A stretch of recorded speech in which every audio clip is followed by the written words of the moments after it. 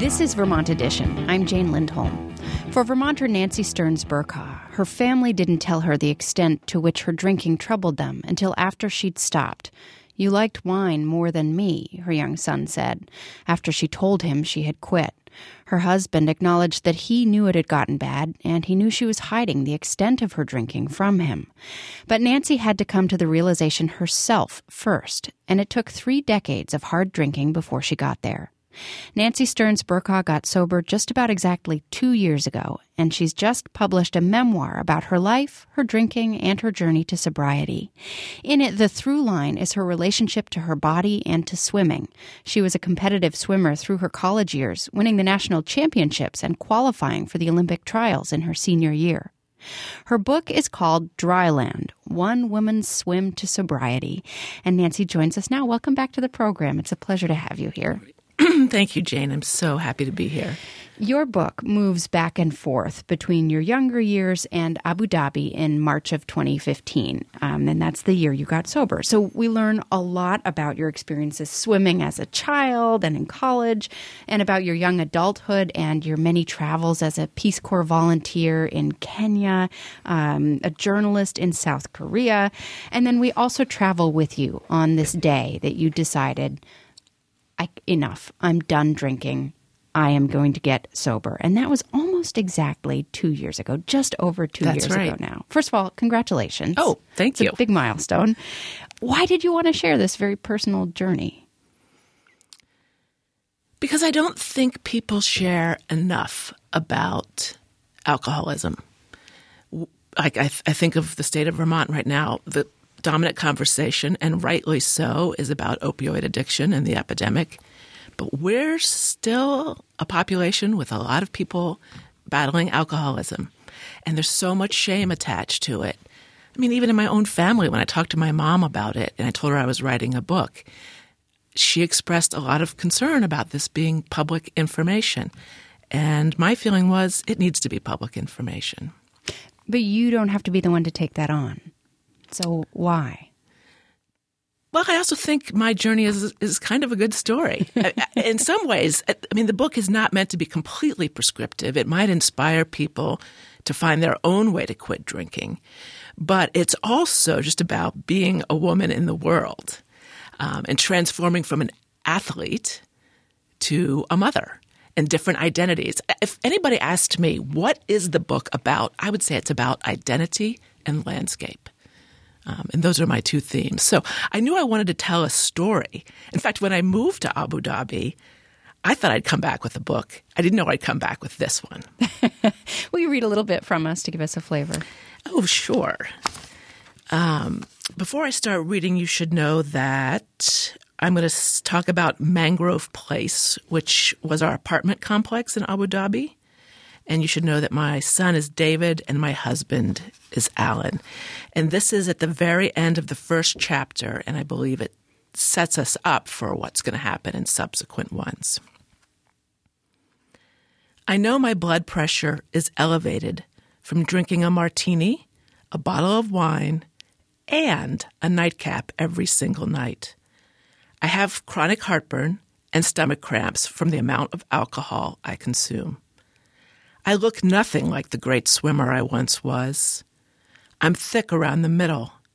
My once long, lean legs look more like tree stumps these days. My eyes are red, but not from chlorine. The lines around my eyes are from chronic exhaustion and age, not swim goggles.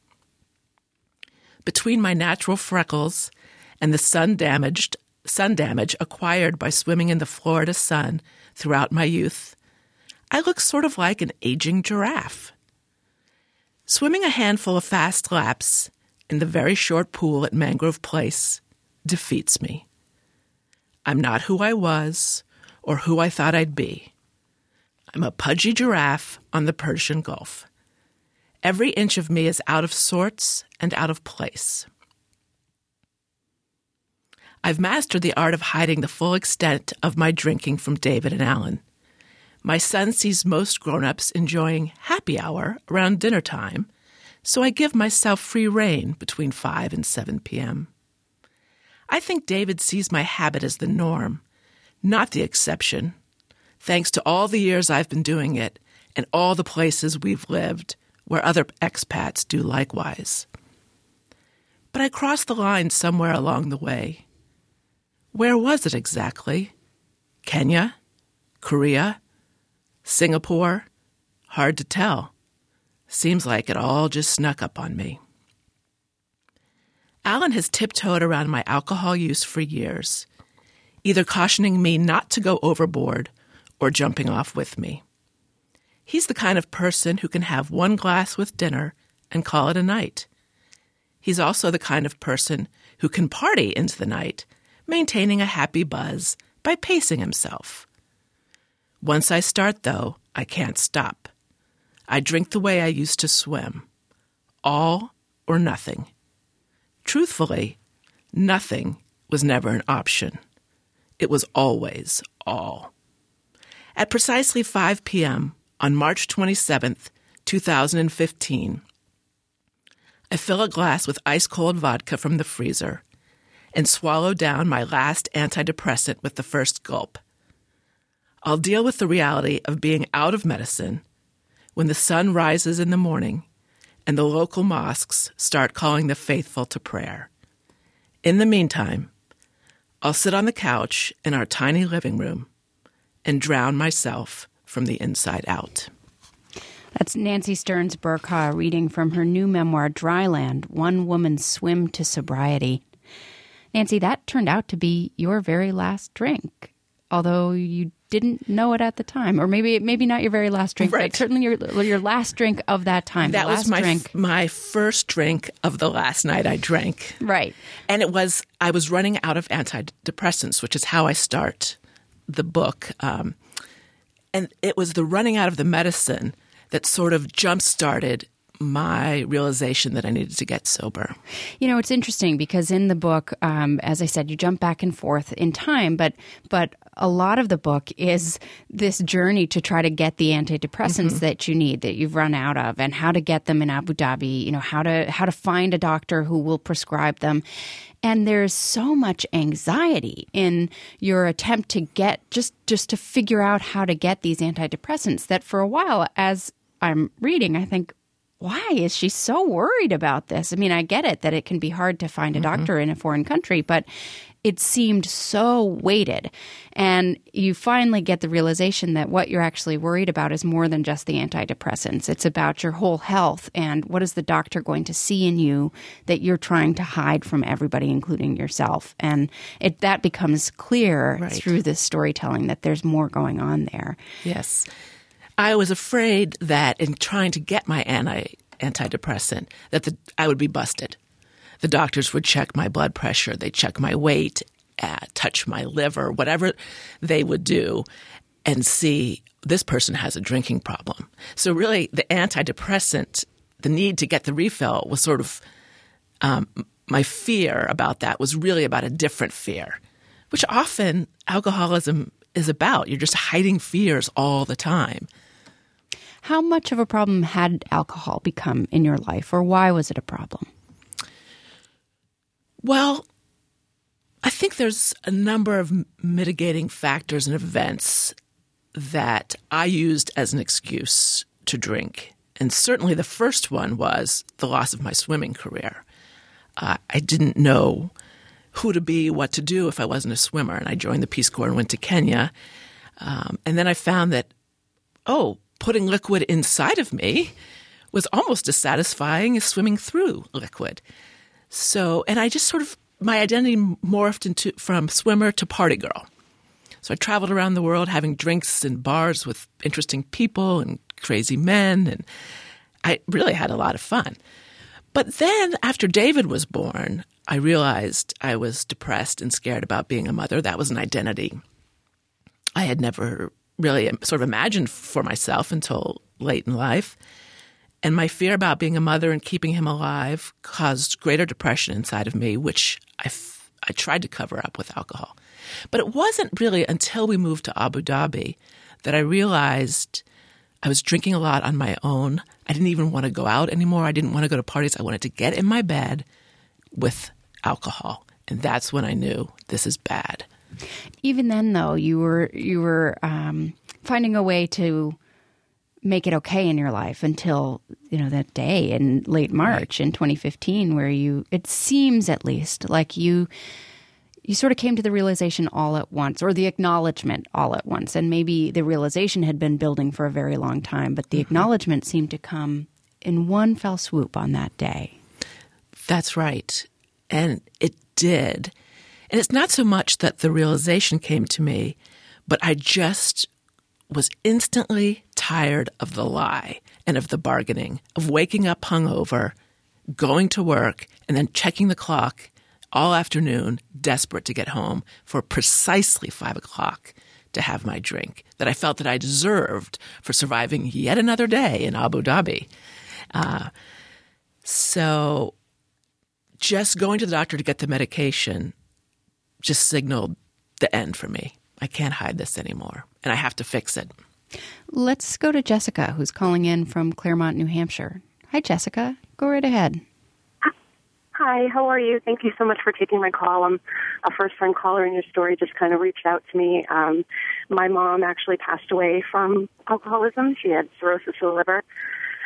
When I was 12 years old, she passed away, and I don't think a lot of people realize what a big epidemic alcoholism is and how hard it is just to stop and get help. And there is a lot of shame for people. It was for my mother. I knew I was young, but I still knew that, something was going on. She shouldn't be drinking this much. And by the time that she was going to get help, it was too late. She passed away. So I really wanted to say congratulations, and it's a tough thing to do, but you did it great, and especially for your son. Thank you. Jessica, thank you for calling in, and I'm so sorry to hear about your experiences. Nancy, does Me too. Hearing people's stories resonate with you now? I mean, you talked about wanting to make sure that because you have a voice, you can be public about this. Right. I'm just sad every time I hear it. It's a really tough disease to beat. Very, very difficult to break the addiction, and I think people need support from wherever they can get it. And for some people, that's AA. I was in Abu Dhabi. I didn't know where an AA was, so I kind of invented my own scheme. Also, going dry in Abu Dhabi is easier. In the United States, everything is about happy hour. All the advertisements. You go to the grocery store, rows and rows of wine and beer. In Abu Dhabi and ostensibly in other places in the Middle East, it's not there. Here, drinking is above ground and non-drinkers are sent below ground, literally in AA meetings in basements. In Abu Dhabi, it's the other way. Non-drinkers are above ground and drinkers are hidden away. So even though it's unusual and even struck me at the time that I want to quit drinking here, in many ways it was easier because drinking is not reinforced. Although you were also a part of the expat community, whereas you say in that passage you read, drinking is a big part of the culture, at least in the circles that you were traveling in. How did you deal with that among the circles of expats that you were swirling in? Well, we liked to go to the British Club, which is really just called the Club in Abu Dhabi, and it's a portion of land that the former president had given to a group of expats where they could just do their own thing. And I think it makes sense that expats in another country might want to gather together the way immigrants to this country gather together. And when Westerners gather together in a Muslim country, it often includes alcohol, which I enjoyed greatly while we were members of the club. But that day that I made the decision not to drink, I changed everything. And one of the things I did was to only go to the club in the morning to swim. I did not go in the evening. So I just flipped the switch, and it's much more difficult than I'm making that sound. And then coffee became my life, and the morning became my life. And evenings were about going to bed or watching a movie and not participating socially, even in a country where alcohol was forbidden. We've been talking a lot about the time, that sort of shift, that tectonic movement in your life. But this book has a lot of really kind of wonderful stories about your life and your youth and your young adulthood and all of the traveling that you did. And you tie that traveling into this drive that you have inside yourself that you also think is connected to your addiction in some ways because of this sort of push you have to push yourself. But I'd love for you to tell us at least one of the stories. There are so many about your life in Kenya as a Peace Corps volunteer, some fairly traumatic experiences in South Korea. You talk a lot about exotic boyfriends that you had. It's really wonderful to hear about your youth and the drinking that went along with it, that often in these stories is a really loving retelling of the drinking along with the adventures. That's right. Very keen observation, Jane. The drinking was part of the fuel, almost like the kick, if you will, the kick in swimming to take me overseas, this movement forward to constantly be upping the ante. What can I make happen here? What situation can I create? Where can I go? And to some degree, men and boyfriends were like my trophies. You know, if I could win someone's attention, I felt that was a victory because I was no longer having victories in the pool. So in Tanzania, I fell in love with a Turkish man, and we did our fair amount of drinking. Then in South Korea, a friend of mine was murdered, ostensibly by another friend. And the trauma of that carried me through many countries, and I used that as a reason to drink. I mean, the only thing worse than having a friend killed is probably having an even better friend be guilty of killing her. And I had a boyfriend named Jack who was a writer at that time, and we drank a lot just talking about that murder and how much that consumed us. And then I went to Washington, D.C. one time and drank a lot there and fell in love with a U.S. senator who's still my friend. That's the part of the book that's kind of like the tell-all. This is right. This is the sexcapade part of the book. And you can reveal, because you do reveal in the book, right, that this is Bob Kerrey we're talking about. That's Bob Kerrey, and he's still a very good friend of mine. And the night in question was the night of Bill Clinton's trying to pass his very first budget in Washington. And for some reason, I'm in Washington, and I'm in the same bar that Bob Kerrey went to after he placed the deciding vote to vote for Clinton's budget. And, we locked eyes, and there you have it. He was a bachelor, so I wasn't totally off my rocker, and somehow we've managed to stay friends. And then I met my husband, Alan, probably the person for whom without I wouldn't be alive. I mean, he's really changed my life and saved my life and been so supportive. I met him at a bar in Winooski. We were on dates with other people, and we split up with those people and hooked up and married a year later, and that was 20 years ago. Today we're talking with Nancy Stearns Bercaw about coming to terms with her addiction to alcohol and how she got sober 2 years ago. She's written about it in her new memoir, Dryland, One Woman's Swim to Sobriety. We're also hearing about her life, her international life, and some of the amazing stories that she has in the book. Nancy, you were talking about your husband, Alan, and I listened to the audio version of your book, and Alan dropped it off yesterday at the studio. And he seemed so proud of you and proud of this book when he dropped it off. But he also admitted that it's a difficult book for him. And I'm wondering what kinds of conversations you've had with your husband and with your son about what you've been writing about, and the fact that not only is your life very out in the open and public now, but so is theirs in a way. And I'm sure they feel protective of you as well as protective of the life that the three of you have created together. So what kind of conversations do you have about that? Well, those conversations have only ramped up recently because our conversations have been about the issues portrayed in the book, but not so much about other people listening in to our lives. And I don't think Alan realized the grandeur of it until he listened to the book on tape on a recent drive to New York. And I think he might be a little, or he was a little rattled by it.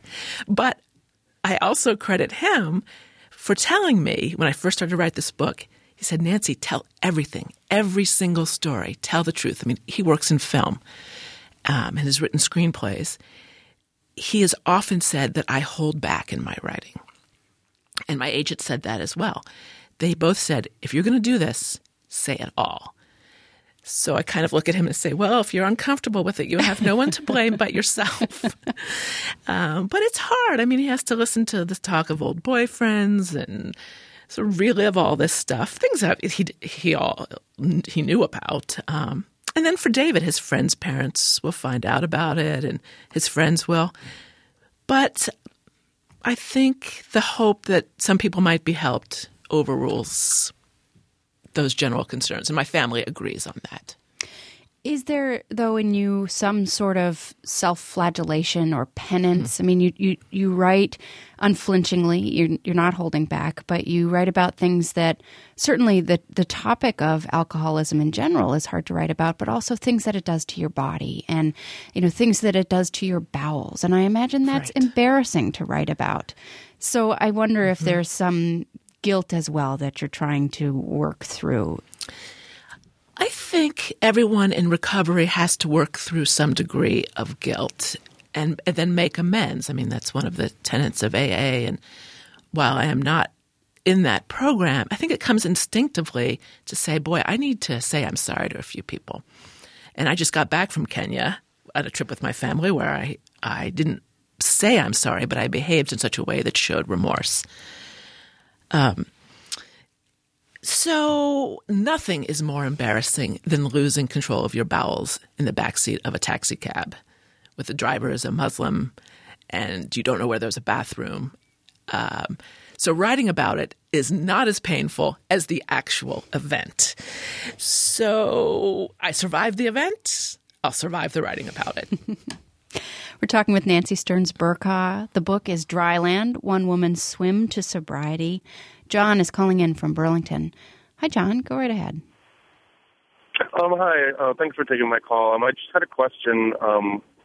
Nancy said that she was on antidepressants and had quit drinking at the same time, and I'm just wondering how that had affected her depression. Yeah, that's a great question. So the problem with drinking and taking antidepressants is that alcohol is a depressant. So you're effectively canceling them out. I think the antidepressants still help me to some degree, but I was ruining the effect by drinking so much. So when I quit drinking, which I did cold turkey, I just felt bad for 2 weeks. And I couldn't even manage my emotions or my bowels then either. But once the shock of quitting drinking diminished, I was able to see a better benefit of the antidepressants. And I think they helped me. I mean, it's hard to say. I mean, it's so muddled. And when you do quit drinking cold turkey, everything just becomes fuzzy and blurry and weird. I wasn't sure quite what was happening. And we did take some trips right after I quit drinking. We went to the Seychelles in the Indian Ocean. And going from the desert to a tropical island paradise, I wasn't sure if I was hallucinating from withdrawal, but everything just seemed so bright and fantastic, except the inside of my body, which felt more like Chernobyl. So I can't say that right away I could distinguish between what was making me feel better and what was making me feel worse. I continue to take antidepressants, and I feel very even, and I also feel like I can manage fear so much better. And I really think that's also because I quit drinking alcohol, which made all my fears worse. Yeah, you talk about your first flight without alcohol and how you managed, and discovered in some ways that alcohol was not actually making you feel better on those flights. Right. And maybe some of it's a self-fulfilling prophecy. I always said, I'm nervous to fly, even though obviously I fly all around the world all the time. But if I say I'm nervous about flying and I create that anxiety in myself, then I can get my medicine, which is the alcohol. So that first flight without alcohol that I had taken since I was 18 years old, I was floating up there somewhere over the Indian Ocean saying, this isn't too bad. And the other thing I was thinking about, because we had to fly around Yemen, the airspace over Yemen was closed, I was thinking about the actual suffering on the ground, not my own suffering, even though I was a few days into my quitting and I was not feeling 100%. But I was like, the real problem is what's happening in Yemen. It's not with Nancy Bercaw. So just this fundamental shift about suffering took place. Nancy, can you describe your tattoos and what the coordinates represent? Right. I have 2 latitude and longitude tattoos on my right ankle. One is for Clark Air Force Base in the Philippines, where I was born. And the other is the DMZ, between North and South Korea, a place I've been to twice in my life. I'm very interested, again, in identity and landscape and what having a line through your country does to people on either side. And I feel like I have a line through me now of the drinking Nancy and the non-drinking Nancy. And my landscape is Abu Dhabi, where this took place. But also I have that particular DMZ tattoo because my friend and co-teacher at a school in South Korea in 1988 was murdered in her bed. And it's still very much an unsolved case. And I just wanted to honor her in some way. I wanted to be able to look at a part of my body and say, yes, Carolyn Abel lived. You also mentioned that there would be a third set of coordinates and that that third set would be the location where you die. Right. So in Abu Dhabi, when I was waiting, I don't want to give too much of the book away, but when I'm in the hospital waiting, and the doctors and the pharmacies are all in the hospitals. I didn't go and check myself into a hospital. I went to the hospital to go and find a general practitioner to give me my medicine. And they agreed to it. There was a lot of turmoil around getting that antidepressant, but I'm in the pharmacy, and I'm still trying to make the decision whether I'm going to quit drinking or not. I mean, just all this perseverating that plays out in the book, and I'm looking at my tattoos, and I realize, I have my birth, I have this traumatic experience in my life. Is the third place of importance going to be the place of my death? And is it going to be Abu Dhabi if I keep drinking like this? So the thought of, maybe post-mortem having this tattoo on me that said, okay, then she died in Abu Dhabi scared me. And I didn't want it to go that way anymore. Would you get a third tattoo? I think I will. In fact, I want to get one in Arabic. There's a phrase that my friend in Abu Dhabi said I would like, and it's talking about Allah, and it says, "For I am near." And I just think that's so beautiful. For I am near. That's all you need to know. And so the night that I quit drinking, I woke up in the morning. I mean, I don't think I slept a bit.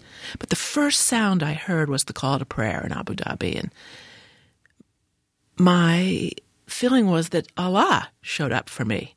Had I been in the States, it might have been God or Jesus. But at the place that I was, physically and emotionally, the person who spoke to me was the God of the region. And I owe him a lot. And I owe Abu Dhabi a lot. You don't talk about this in the book, but you said in an article in Kids Vermont that you consider yourself now a Muslim. I do, and I think if you read the book, what do you think? I mean, I feel like I was writing it with trying to understand Islam and my interest in it and sharing that with people as well. I mean, this is a book about adventure, about addiction, but it's also a love letter to Islam, very much. I mean, and my first experience with Islam was in 1986 in East Africa. And I've touched that stone all around the world, and then the big stone of Abu Dhabi. So I do consider myself a Muslim. I'm not a good one. I was not a good Christian. But all I can say is on the day of my crisis, Allah was there. You write about yourself as being an all-in kind of person. You were all into swimming. You were all into the adrenaline rush that you got from travel and romance, and you were all into drinking. And a lot of alcoholics talk about needing to find something to replace the sort of gaping hole that can sometimes be left when you take alcohol out of it. Is there something like that for you? Well, I think writing, which I feared when I quit drinking that I would not be able to write. I find that I write better now. I write more clearly. I tell it all. Sorry, Alan. And I enjoy it more. So I think I like to say that words are my wine now. And I'm also back to swimming. I'm at the Y doing master's swimming, and I'm now mysteriously ranked top in the country in one event. So I just went back to being a swimmer.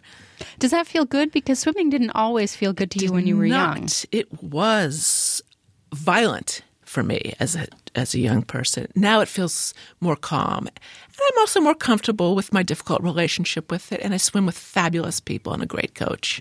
So I found the joy in swimming. It seems like you've found a lot of joy in your life, and you have this family that you say is very supportive. Your husband, Alan, your son, David. You have swimming back in your life. You have travel. You were just in Kenya, and you talk about this on some of your social media pages, and the joy you're getting seeing things like a library back when you were working in the Peace Corps. Does your life feel different now than it did 2 years ago? It feels fantastic, I have to say. It took a while, but I feel alive again in a way that I never was. Well, Nancy, thank you for writing the book and for sharing it with us and for talking about it today. Thanks for having me and letting me talk about it. This is really the first time I've spoken about it. I've written, shared with my family, but it's public now. Thank you, Jane. Well, I really appreciate you taking the time to do that with us. Nancy Stearns Bercaw is a writer and national champion swimmer. Her new memoir is called Dryland, One Woman's Swim to Sobriety.